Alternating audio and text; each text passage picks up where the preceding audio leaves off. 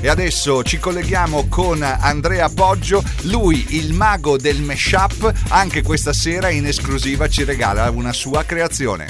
Dance Train since 1994. For the love of house, for the love of beats, for the love of dance. Dance Train. Ciao Fabrizio e un saluto agli amici di DanceTrainLive. Questa settimana il MashPop, dopo Barry Manilow della scorsa, vede nuovamente coinvolto un brano del passato. Dal 1991 sono andato a pescare la parte vocale di Tell Me Why dei Genesis, curiosamente di un album che si intitola Weekend Dance, e in questo modo invece ho provato a rendere ballabili i Genesis assieme alla base, alla parte strumentale di Jerome Robins intitolata Get Down.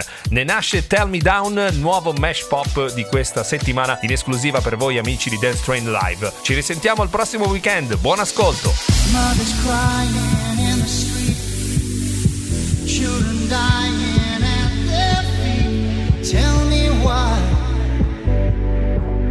tell me why. People starving everywhere. There's too much food but there's none to spare.